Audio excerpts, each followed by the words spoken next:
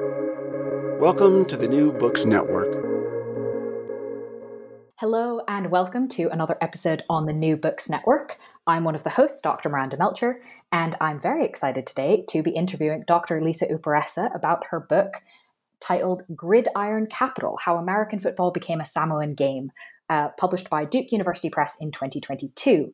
This is a really interesting book that looks at the cultural and social dynamics that have made football so central to Samoan communities, to economic prospects for players and for the people around them.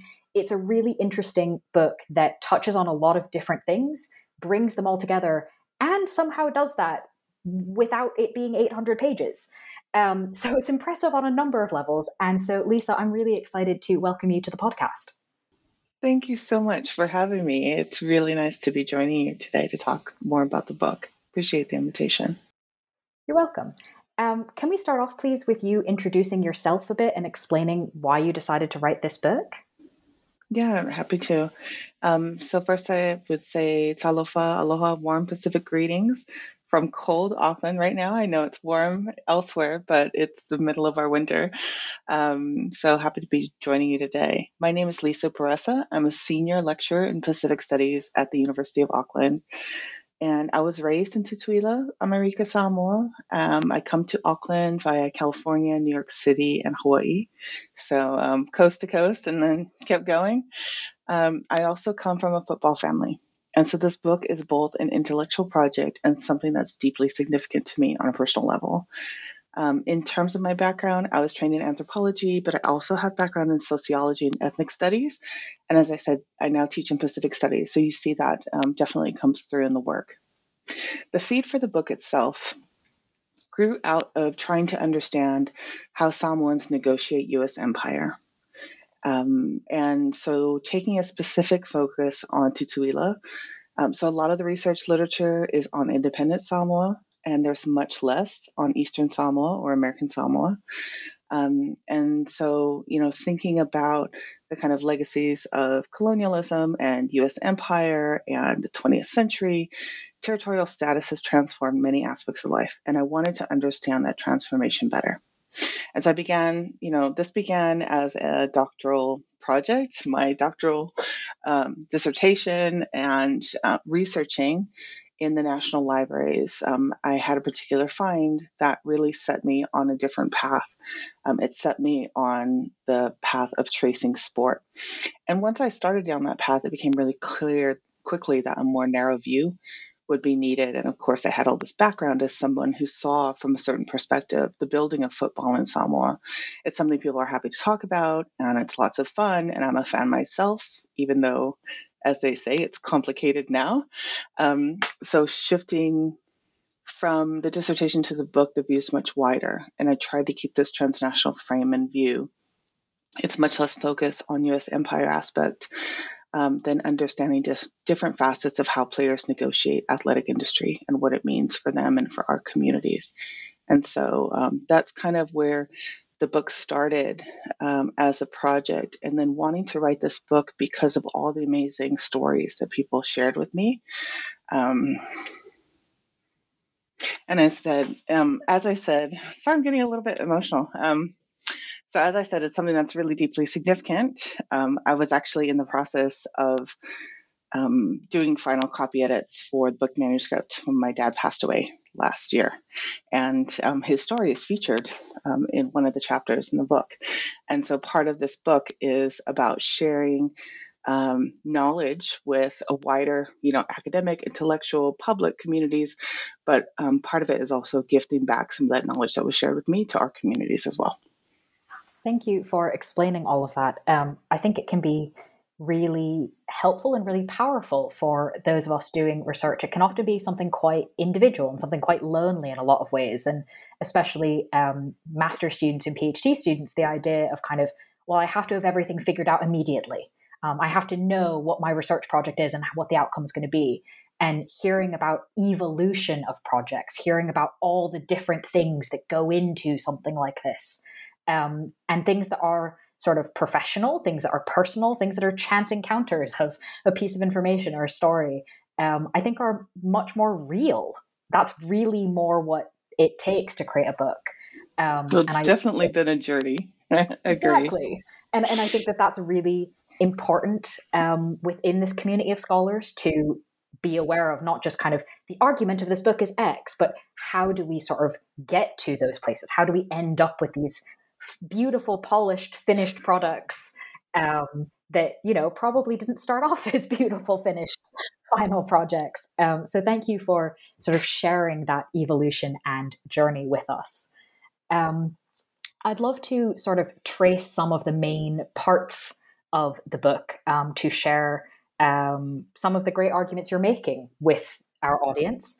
Obviously, we're not going to be able to, unfortunately, get into all of the detailed stories that you are able to include, but hopefully we can a taster, I suppose, of the main kind of top bits, I guess. But I think to start off with, we kind of need to start with some foundational stuff, which is, how did football become such a big thing in American Samoa? Yes, that's really, I think, one of the central questions that motivates all the chapters of the book. And foundationally, the emergence of the sport is tied to Eastern Samoa, or Tutuila and Manua, becoming and remaining part of U.S. empire. Right, this establishes military, territorial, and even church-based links. But that's a bit of a background framing. Right, that's what sets the conditions of possibility, but it doesn't tell us why the story unfolded in the way that it did. And the real story is people. So who found themselves, people who found opportunity, purpose, joy, meaning in the game, and wanted to provide that for others. And so whether it's education administrator or former players like Al Lolotai, who in the late 70s returns to Samoa to head the first Parks and Recreation Agency, under which much of the initial sport infrastructure is built, whether it's people like him or others like Ed Emo, who is a former Chargers player. He returns and he works with people like my father, who was a coach in the 80s and eventually directed the high school sports program into the 90s. You have, people kind of coming and sharing this project. So like the very first teams connected to the early high schools in Tutuila. And, I remember one of the former players who had gotten in touch with me on Facebook, and he knew one of my cousins, and he was telling me about this thing called the Kava Bowl, where they would play, the two teams played, but you didn't have enough equipment. And so people are, trading helmets and things like that if they come into the game. It wasn't something that was kitted out and, having the kind of investment as we might think of today, but was really just about getting the kids playing and sharing a different game that people had a really personal attachment to. But at the same time, you do have the growth of the football market and transformations in media, so thinking about how football becomes played, how we see it in our mind's eye. If you've been a fan of the game for a while, you might think of, soundtracks and slow motion playbacks and, all of the kind of hype, the announcing, all of the things that go into creating a certain feel for the game, a certain energy, that people connect to. You have those developments happening at the same time. It surpasses baseball as America's game in terms of being the most watched, most profitable. You have post-World War Samoan communities, which were largely seeded by U.S. military enlistment and the closure of the military base at the end of World War II. And that's the beginning where you have these large waves of Samoan migration to Hawaii and to the continental U.S.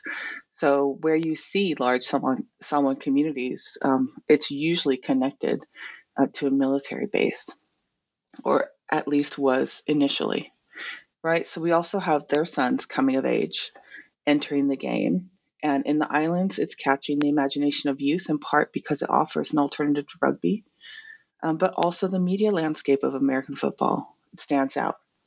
And as players in the islands and stateside increasingly are able to access football scholarships through networks, through recruiting, and you really start to see this pick up in the 80s. And then certainly, it just continues on this upward trajectory since then. as a sport, it starts to stand out for the opportunities that it offers. And even still, I think it stands out compared to other sports, and the opportunities also, although some of those pipelines are starting to shift, right? So I think from the 1990s into the 2000s and later, the kind of media coverage of players like Junior Seau, Troy Polamalu, they become a household name. It's not really niche, right? They're nationwide. And then you have many others, also strikes a chord at the same time that you have college coaches recruiting directly from the islands, and sort of keeping in mind that our communities are connected across the Pacific and miles of ocean, cousins, uncles, brothers, fathers, passing down their love for the game. And, the families being part of that as well. So as football is growing in Samoa, so is Samoan presence growing in American football over several decades. And you have media, money, meaning, all coming together to produce what we see today. I think the point about the connections and the networks and the families is really key. It's not just kind of this isolated thing of this one boy wants to play football and goes off. It is very much a networked, community-based story that you tell. And as you said, it's not just right now. It's not new. This is building on, really, at this point, multiple generations. And so I was wondering if you can tell us about the kind of the quote, the Polynesian pipeline, in this earlier iteration of this. And you describe in the book, you sort of explain what this process looked like in many ways through the story of your father. So I'm wondering if you can kind of help us understand what kind of that process looks like. How does one go from being a youth on the islands playing football to ending up in very far away mainland United States and becoming sort of a household name? What are kind of the stages of that process initially, and to what extent kind of is that process the same more recently? Oh, that's a great question. I mean, I think I'm not sure when they first used the term Polynesian pipeline. I think it has a longer genealogy from, early 20th century barefoot leagues and their kind of travels to the U.S. But where we really start to see this pipeline consolidating is really in the 1970s. And so I think my dad's story is really exemplary of this kind of movement. So he is part of that, generation where the sons were growing up outside of the islands, even though they might have been born in the Samoan Islands. So, some of the early pioneers were certainly born in the islands and then moved either through church networks or through the military networks. So parents or aunties, uncles might be resident in places like Hawaii. And at that point in time, there was pretty large contingent in Hawaii in the post-World War II era. So you have in the 70s, this next generation entering the football pipelines. And it's actually, people use the Polynesian pipeline to refer to this, right, as if it's, one strand, but it's actually, when you look closely, it's actually several strands, but the largest one comes through Hawaii at this point in time.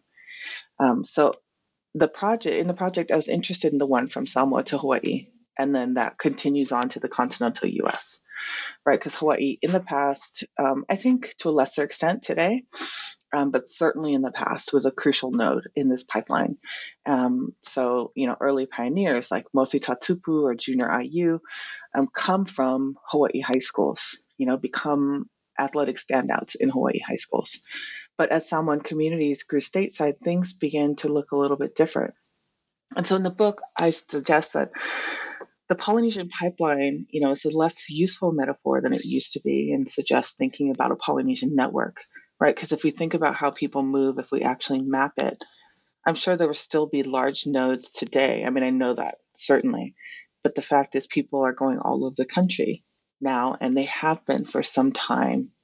And, it's always functioned somewhat as a network, connecting players to programs, often through personal relationships, right, between coaches or former players, or maybe through church connections, for example. So if we're thinking about Polynesian communities, the Poly Pipeline, I think is a good shorthand. But for a more kind of scholarly understanding of this kind of sport migration, Polynesian Network is definitely something that I've started using. But as I said, so the early generations, you have a large contingent coming out of places like Hawaii. But now we have large communities, across California. They're in Oregon, they're in Washington, they're in Texas because of military, stationing there. They're in Virginia and DC. And so it's not maybe originally or ancestrally from the islands, and certainly from Pacific Island communities, but you don't see as many of the players coming directly from the islands. Although I will qualify that right immediately by saying that by the late 80s and certainly into the 90s, and it picks up also into 2000s, you have a lot more of the coaches not necessarily recruiting from Hawaii, but recruiting directly from American Samoa. So so like I said, you have multiple strands, but you also have people.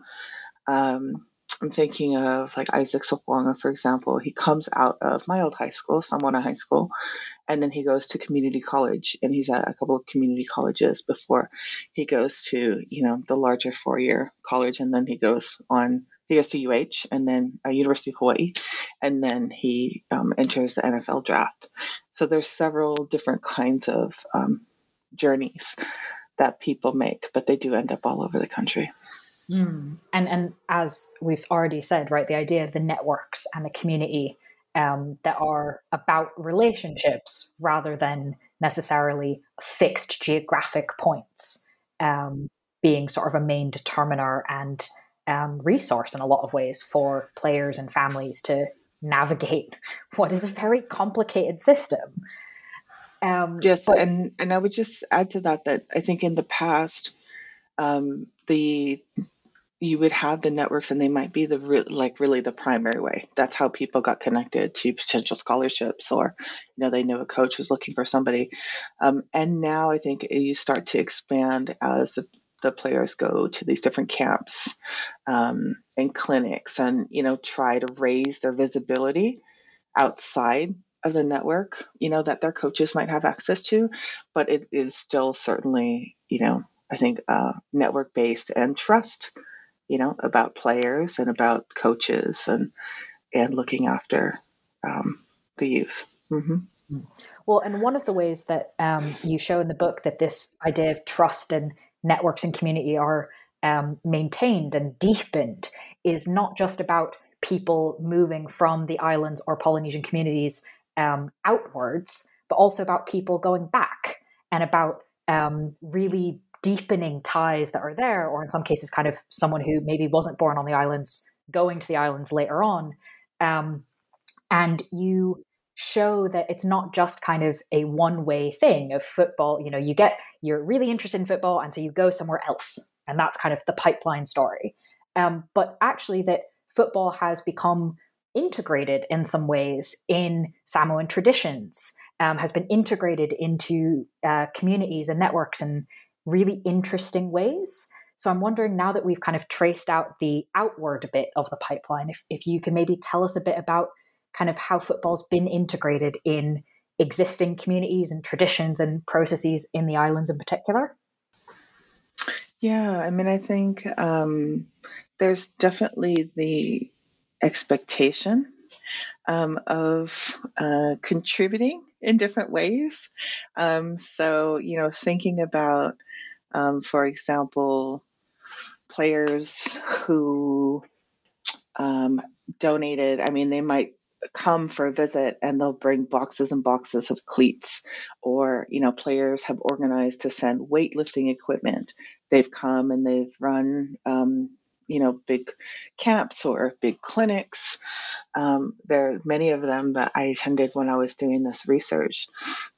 And so you have, the kind of expectation and certainly the desire, to, that one's success is not just for themselves, but some of it gets redistributed, back home, and maybe it's through the high school routes, or maybe it's feeding the village, maybe it's continuing to tithe to the church, because even though if you're from the island, meaning like you were born there, you kind of grew up there, even though you may be away, of course, you'll still have, close connections there. And so part of maintaining those connections and honoring those connections is, contributing in different ways, right? For even for others who have, the ancestral connections and extended family there, but may not themselves have been raised in the islands. There is also the sense that kids, in the islands are disadvantaged in the athletic sportscape, compared to, who youth that might be growing up in Hawaii, and certainly in places like California. And it's true. That's just kind of, objectively, that is the case. They don't have access to the same kind of coaching, to materials, to equipment, to, events, etc. And so it becomes a way to then kind of contribute and uplift the youth. But what's interesting so for a long time, I think those two things were separate. So like the football, there's a whole football scene, and then there was stuff around, Samoan culture and things that happen in the village. And there wasn't the same kind of efforts at connection as you've seen come out in the last several decades. And so, one of the examples, that people can watch themselves in the Polynesian Power documentary is the reception, by His Highness Malietoa Tanumafili II, and he receives, two of the sons of Samoa who are in the NFL at that point. And so it's a really interesting view of all of the protocol around him receiving them and them visiting him. And, them not being titled, they don't have chiefly titles, they don't have Matai titles. And so it's interesting to see, one, that this happened, period. But again, the kind of prestige, the global reach of the NFL, kind of elevates their status. And so it's not out of the question that he would, receive them. Of course, they also have more senior mentors who one of which I think who does get a title while they're there, and is well known, right, in Samoan communities. So it's interesting. I think in the stateside you see the incorporation of cultural elements in some contexts. So hospitality, dances. So when I was at the Ainga Foundation's Polynesian Bowl a while back, all of the guys that were playing, they learned a Fijian meke, a dance that they then performed. And every year they'd learn a different one. And it's part of the performance at the banquet the night before, where all the families are invited. And they also perform it on game day. Right. So there's that. There's, imagery, there's music. So there's a lot of recognizable cultural elements that get integrated in some context. And then, like I said, in Samoa, with the shared spaces, you get football incorporated into some Samoan context, and some Samoan elements incorporated into, football events or hosting and things like that. So it's interesting to see a lot more than certainly maybe would have been the case in the past. And so I'm talking like, 80s, 90s, that there's a bit of a shift that's happened. That is really interesting. Thank you for explaining that to us and kind of the different ways that that's happening. It's not just sort of one instance, which makes it much more sort of integrated and interesting and richer in a lot of ways, certainly to study as an outsider. But I wanted to pick up on this idea of kind of the cultural aspects, because you talk a lot in the book about how cultural assumptions, particularly around what does it mean to be a Polynesian footballer, the quote gridiron warrior, that there are a lot of external assumptions, really, that may or may not have anything to do with actual fact or island culture, and that's something obviously that players and Samoans who are not football related at all, but who happen to also be attending the same kinds of community colleges or universities where players are. Can you tell us about kind of how these images, these assumptions, these cultural things are navigated when it obviously is important to bring your culture with you, but you're not coming into kind of a blank space where no one's ever heard of it? There are a lot of really incorrect assumptions that have been around for a while. So how do those stereotypes impact the players and the people around them, and how do they navigate this? Yeah, that's a great question because, I mean, you're right, it's the players, but it's also the other students, right? And so, I mean, I could say from the 90s when I was doing my undergraduate study, being asked whether we still lived in grass huts when people found out I was from Samoa. And I was like, first of all, we never lived in grass huts. You know what I mean? Like the level was like, so, but that's not the same as what we see today with the prevalence of certain types of stereotypes. And so you definitely have gendered racialization. You have ideas about race and indigeneity, and then the kind of gender and hypermasculinity coming together. We have the backdrop of colonialism and ideas about savagery, uncivilized peoples, centuries of representation of the Pacific, and Polynesians in particular. So, like you said, they're not coming into a blank slate. These are all shaped, by long histories, and it really depends on where you are. So when, you enter these spaces in a place like California, it's a different experience than in a place like Hawaii or in a place like New York City or on the East Coast. And so that's a really interesting thing, to see the variation in the kinds of knowledge people might have. And I remembered when I finished my doctorate and I was teaching a class on Long Island. And, this was a strand of the anthropology class that I was teaching. And I remember some of the students saying that they'd only ever seen someone's, playing football in the NFL on Sundays. Like that was the extent, right? So these stereotypes can be really powerful, particularly if they're the basis for the knowledge, of interacting with somebody.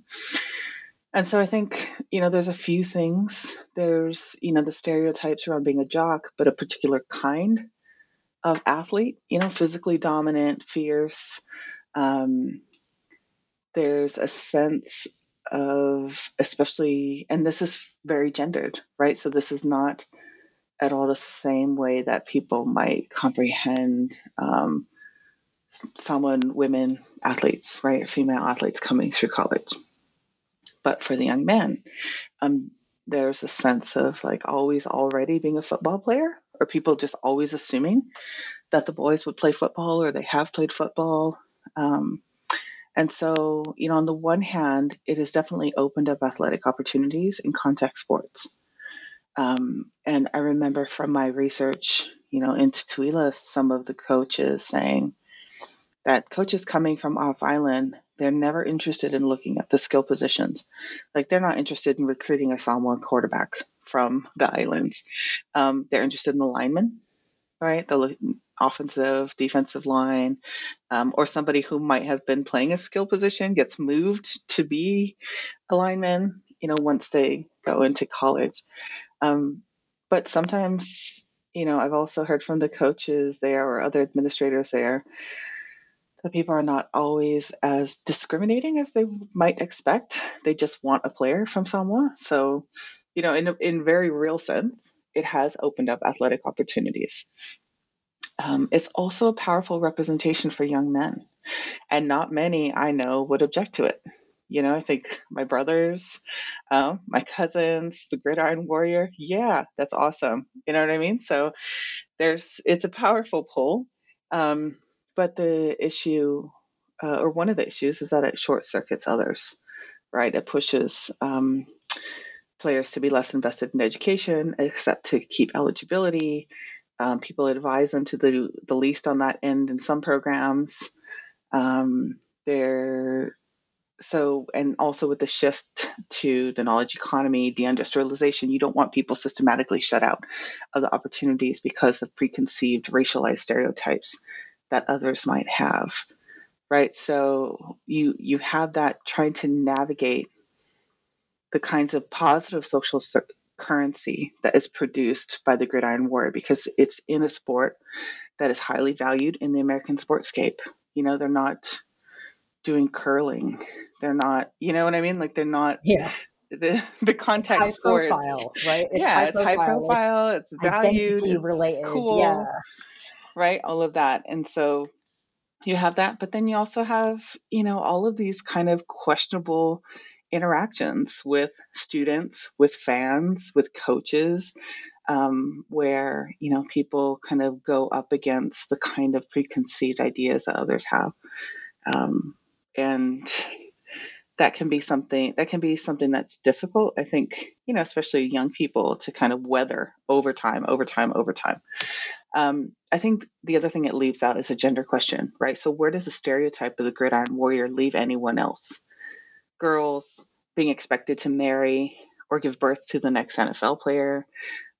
Many examples of fewer resources and support for them, because what they weren't doing wasn't as high profile or didn't have as clear a connection to opportunity as the football, potentials, or just plain bias, less investment for girls and for boys. And if we think about if the gridiron warrior provides a kind of idealized gender expression expected of all Pacific boys, where does that leave those who aren't cisgender or who are part of the rainbow community, right? So we also have people like Sarah Tuaolo, who's former NFL player, has a powerful autobiography where he talks about the toll of shame and terror of being in the closet. And he only came out when he had retired from the NFL. Right. So the kind of expectations that get built up by others, but not just others, also in our community. Like I said, that stereotype, there's a powerful pull to it. And so we might think about Indigenous Pacific communities having an array of gender expressions, including in Samoa, and the synergy between colonial religious ideas that enforce a kind of gender binary and the current culture of hypermasculine football, also articulating with that. And what it does is it squeezes out other expressions, but also with some of the aspects of the gridiron warrior, I think that the racialized stereotypes also contribute to surveillance and differential treatment of our youth in the criminal justice system with serious outcomes. So it's a very kind of complex, I think, array of impacts probably for that stereotype and how it gets circulated. Well, and I think that it's really important as well that the idea of the gridiron warrior, for those people for whom it does work and it does fit and there is that pull, it's still a very narrow stereotype. And so it might be about being powerful and masculine and cis and all of these other things. But as you mentioned, it's about being a warrior on the football field in particular roles that may or may not translate, for example, to coaching technical things later on, etc. There's kind of expectations about warrior, and it's still linked in a lot of subliminal ways to like bloodlust and kind of charging into the face of battle, not necessarily the kind of tactical, commanding, strategic thinking. So even for the people for whom it does fit, it still is constraining in ways, which I think was a really important discussion in your book of kind of going, hang on a second, there is this thing, but let's not just kind of take that for granted. Let's like poke at it and figure out what's actually happening here. But another aspect in that discussion is you paint, as you've just done for us very helpfully, the ways in which it creates constraints for different kinds of people. But you also make a point of highlighting the agency that players and other people have to kind of deal with, interpret, engage with these stereotypes rather than just simply being passive recipients of them.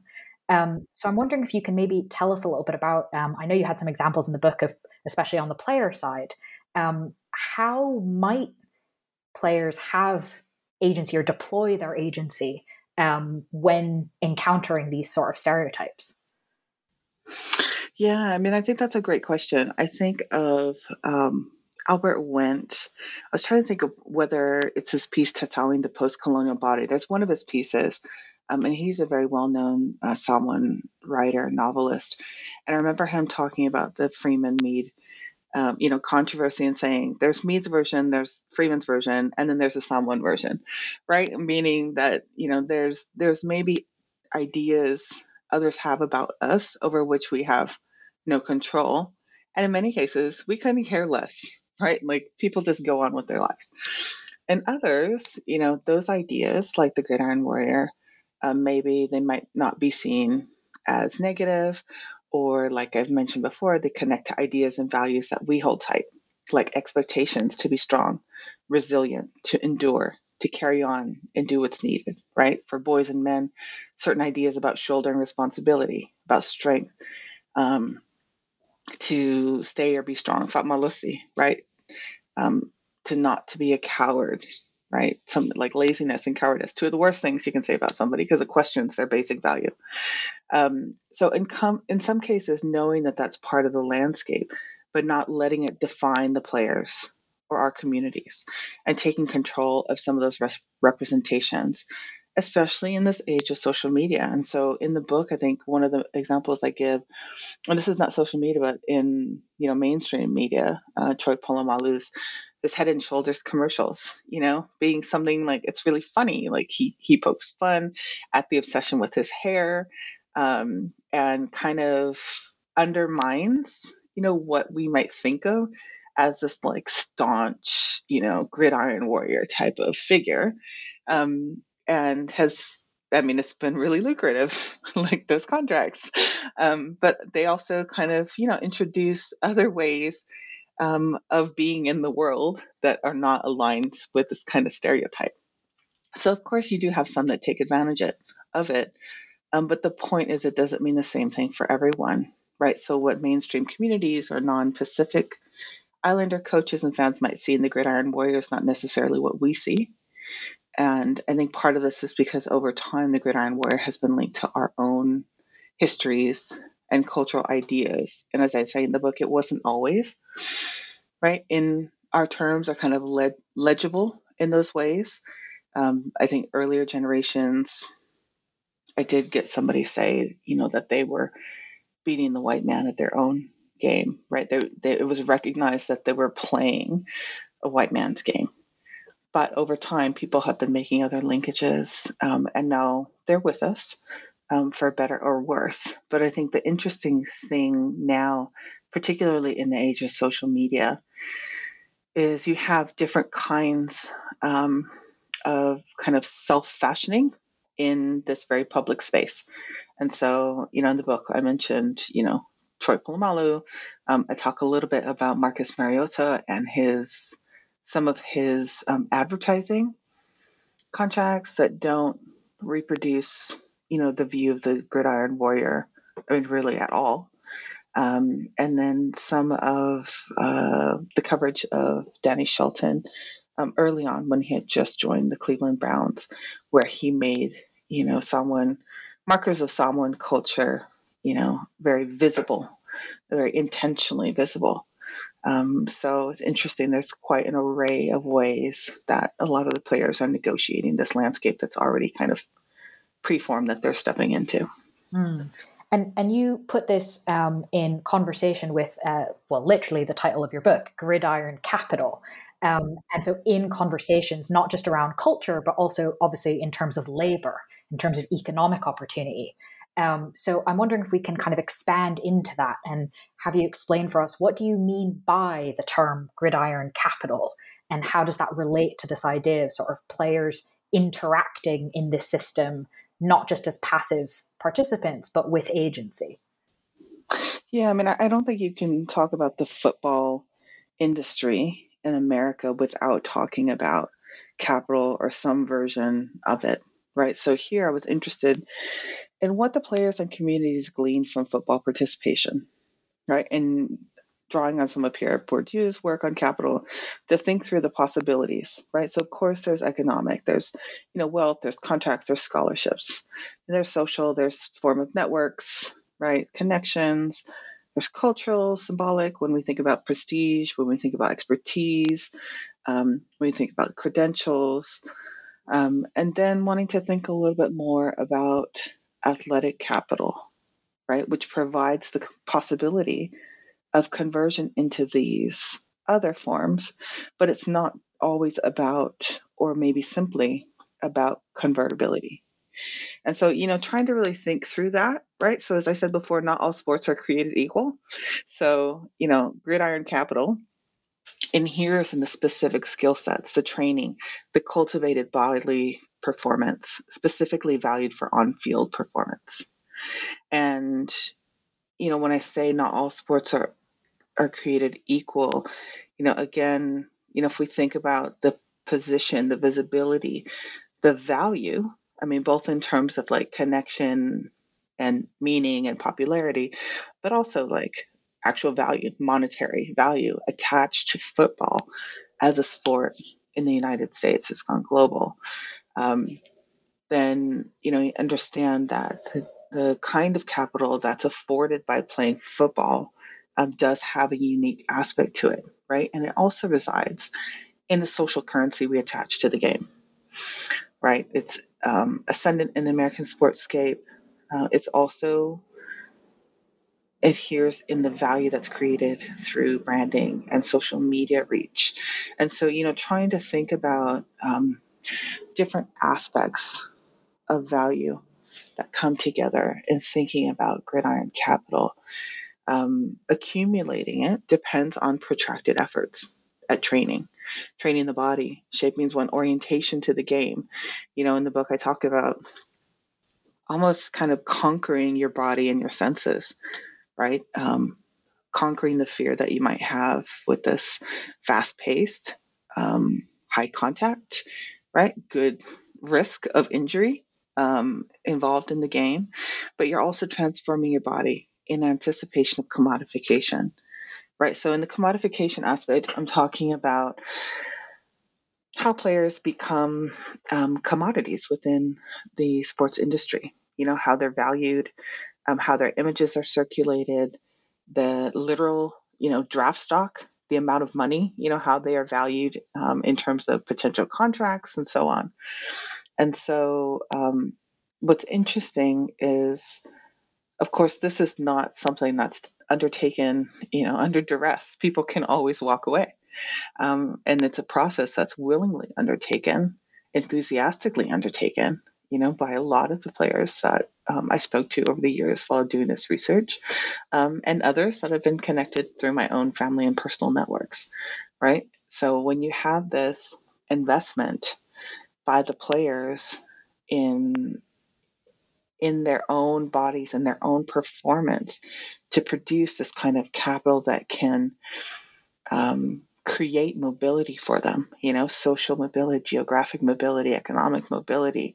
It's a really interesting way of understanding some of the aspects of this participation. And I think part of what I'm doing in the book is not, kind of trying to produce this economistic, deterministic kind of narrative that it's all about the money and they're kind of following these pathways.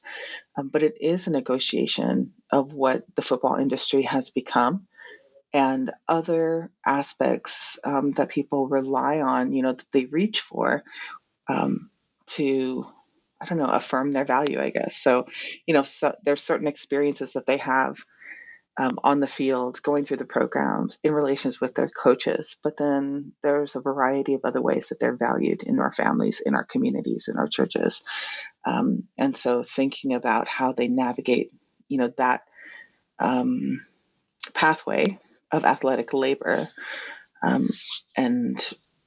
but that the framework of capital isn't all encompassing, right? It's a really important part of understanding the story, I think, but it intersects with other elements. Mm-hmm. Yeah, I think that makes a lot of sense. So thank you for explaining that to us. And because we've kind of talked a little bit of the history of this, the kind of how we've gotten to where we are, a bit of sort of where we're at now and to what extent it's changed over the years versus kind of continuing. I'd love to sort of finish off the interview looking at two of, in my definitely biased personal opinion, two of the areas that American football really needs to, I think, contend with going forward. And one of them is quite depressing, and one of them is probably much less depressing and has a lot of sort of potential for interesting things. So we'll do the depressing one first so that we can end on a high note. So obviously one of the things that's now pretty well known is, and you obviously have already mentioned it a little bit, that American football has really high likelihood of injury, and has high likelihood of really quite long-term impact from injury. It's not just something that happens necessarily in that moment that you then recover from 100% necessarily. Given how important understanding injury is, understanding health is, that this isn't just a medical thing. This is also influenced by language, this is influenced by culture, this is influenced by all these other things. We've been talking throughout this about how important community is in understanding the American Samoan experience of football and engagement with football. Could you maybe walk us through sort of what the expectations are, what the conceptions are around sort of this problem, really, of football being an area of opportunity, but also with these incredibly high physical risks and long-term impacts?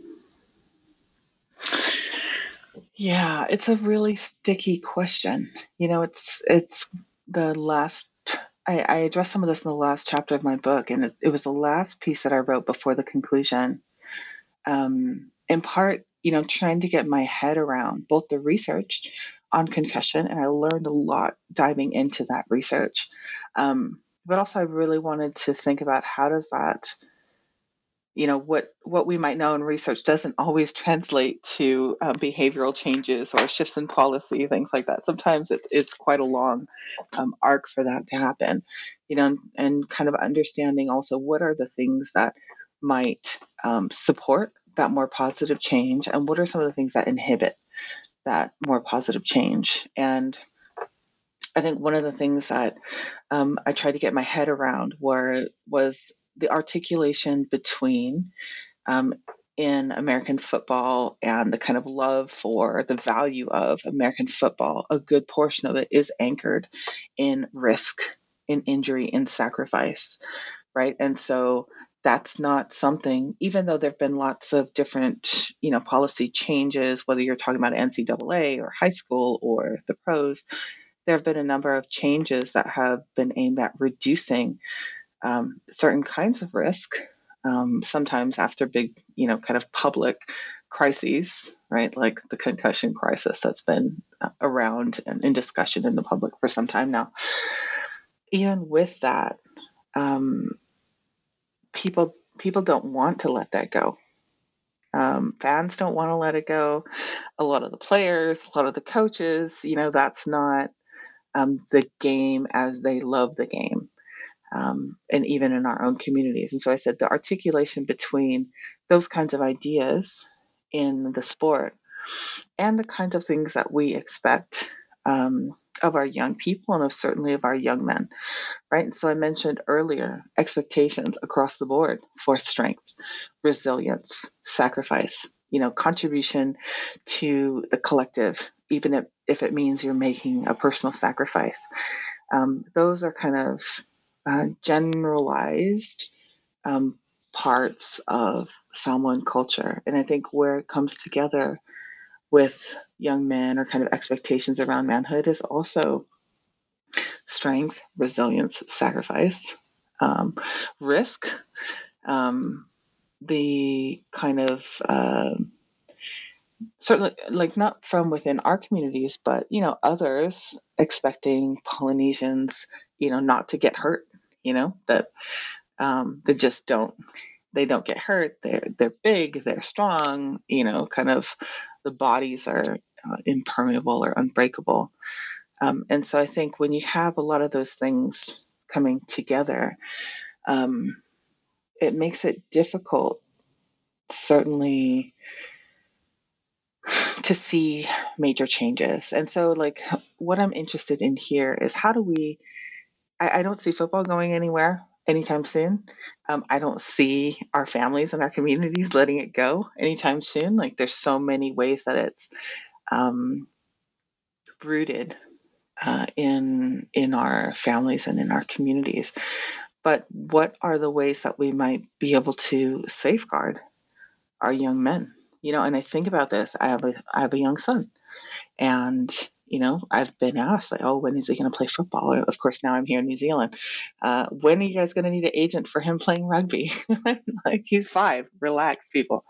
But I do think about him, and already he is like rough and tumble, and I can imagine he would love to play a contact sport, when he's old enough to, something like rugby or something like football. And so, these questions are, like I said, intellectual, but they're also personal, thinking about the outcome of some of our older generations of former players, and the toll that different kinds of injuries have taken on them. And so, I think it's a really sticky question, because you have an articulation not just from outside, but from inside, around valued expressions of masculinity, particularly for young men, but also kind of generally the expectation to kind of get on with it, don't complain, keep going, do what you have to do. And so I think the health question for me, is thinking about what are some of the countervailing values that we might elevate over this kind of hypermasculinity or forms of toxic masculinity, coming from mainstream, American culture.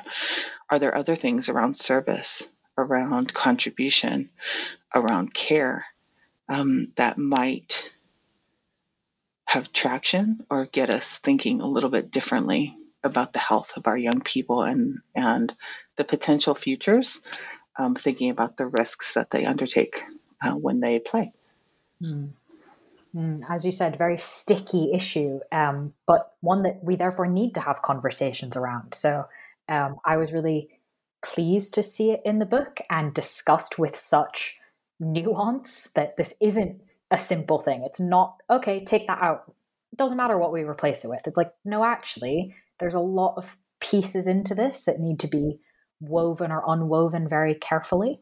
And I think that provides us, I mean, obviously, I think most people, none of our books provide answers to complicated things necessarily, but providing the beginnings of a conversation or pieces or foundations of a conversation that can then be carried forward is really important.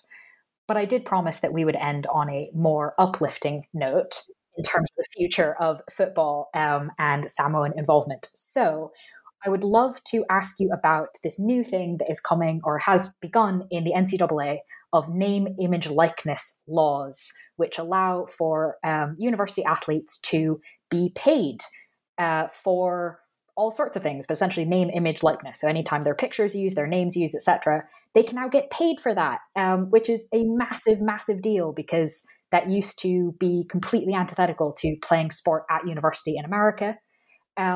So this seems to offer a lot of really promising possibilities. Could you maybe talk about what this could mean for Samoan athletes?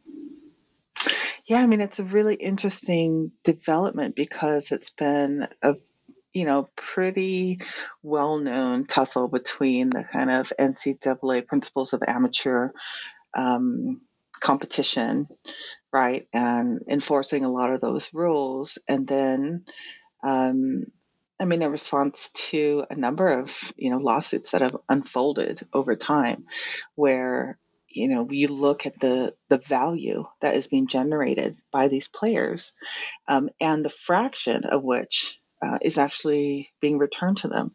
And so you have all of this, not only like the time, the energy, the profits that they're generating for others, the risk that they're taking on, without a return for some time, in any comparable way to what they're generating.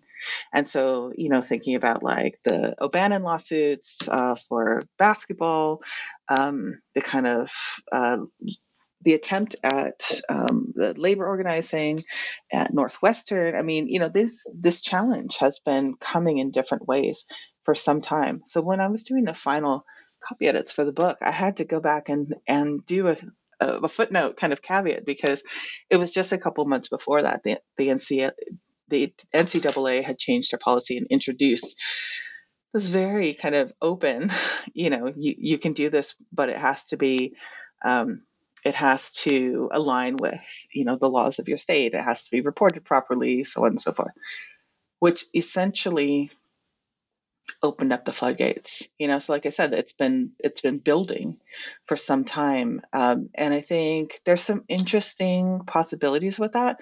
So on the one hand, one of the most interesting possibility is that people can they can receive some of the fruits of their labor more immediately. They don't have to wait for years and years and years until they get that pro contract.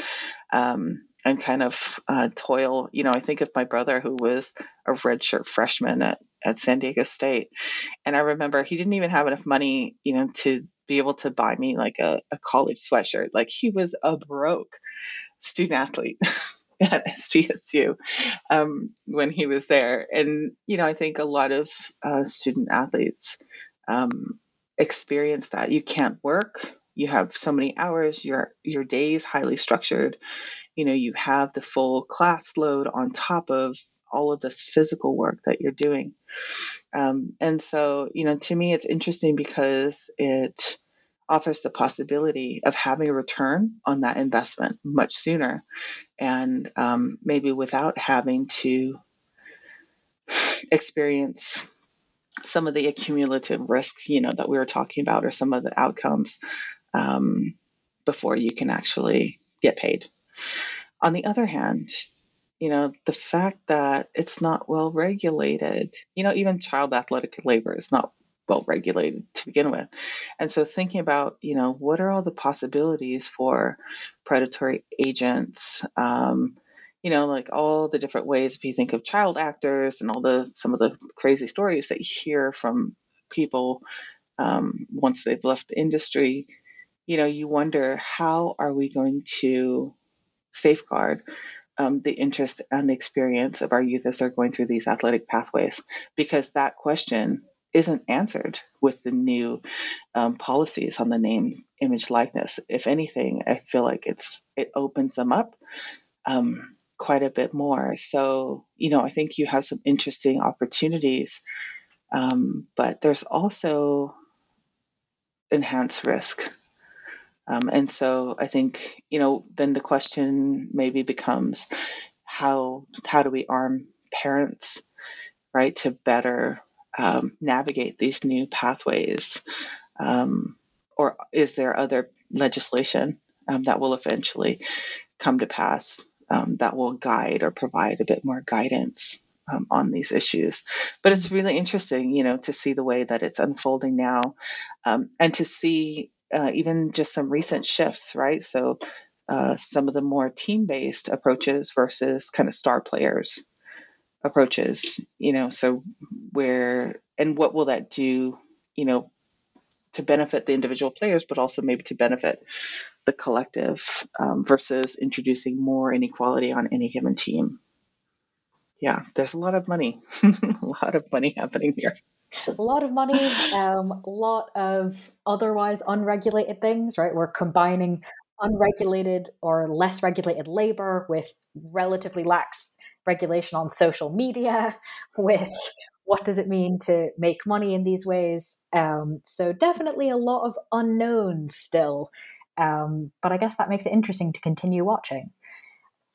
As we come then to the end of the interview, obviously we've been mainly talking about your book, which is great, but it is also published. It is now out and available, which must mean, are you working on something now or next that you can give us a teaser of?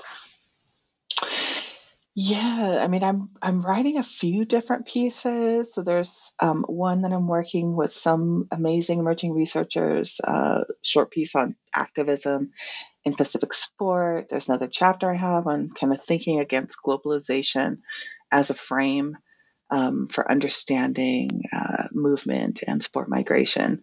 Tell us about your longer term projects. Oh, so I have these two kind of longer term projects that are going to take probably the next couple of years. They're around culture, communities, and transnational movement. So the first one is scoping a project on the global movement of Haka.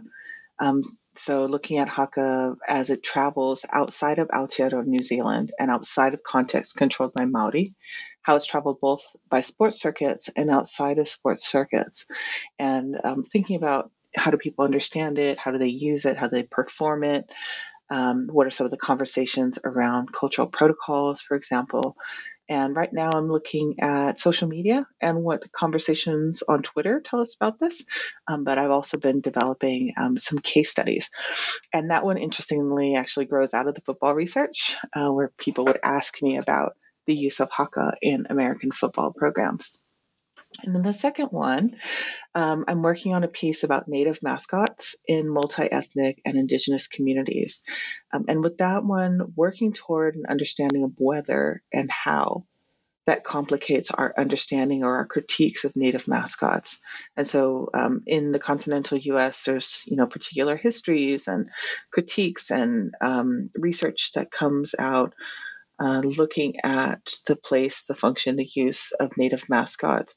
And so I'm looking at a different place that's multi-ethnic, with a good portion of Indigenous people in the community. And so, trying to understand how that changes or whether it changes the conversation, and what does it look like in terms of how people see the meaning and the history of Native mascots there.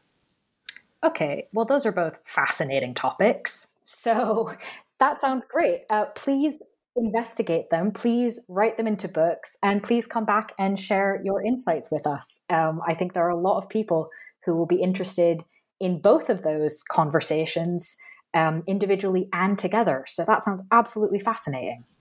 That would be really great at some point. They're super interesting, and I'm learning a lot just getting into them at the beginning. So I look forward to seeing how it's all going to unfold. Yeah, I do too. Well, while you are off doing that, listeners can read the book that we've been primarily discussing, which, as a reminder, is titled Gridiron Capital: How American Football Became a Samoan Game, out from Duke University Press in 2022. Dr. Lisa Uparessa, thank you so much for being on the podcast. Thank you so much for having me. It's been a really nice conversation.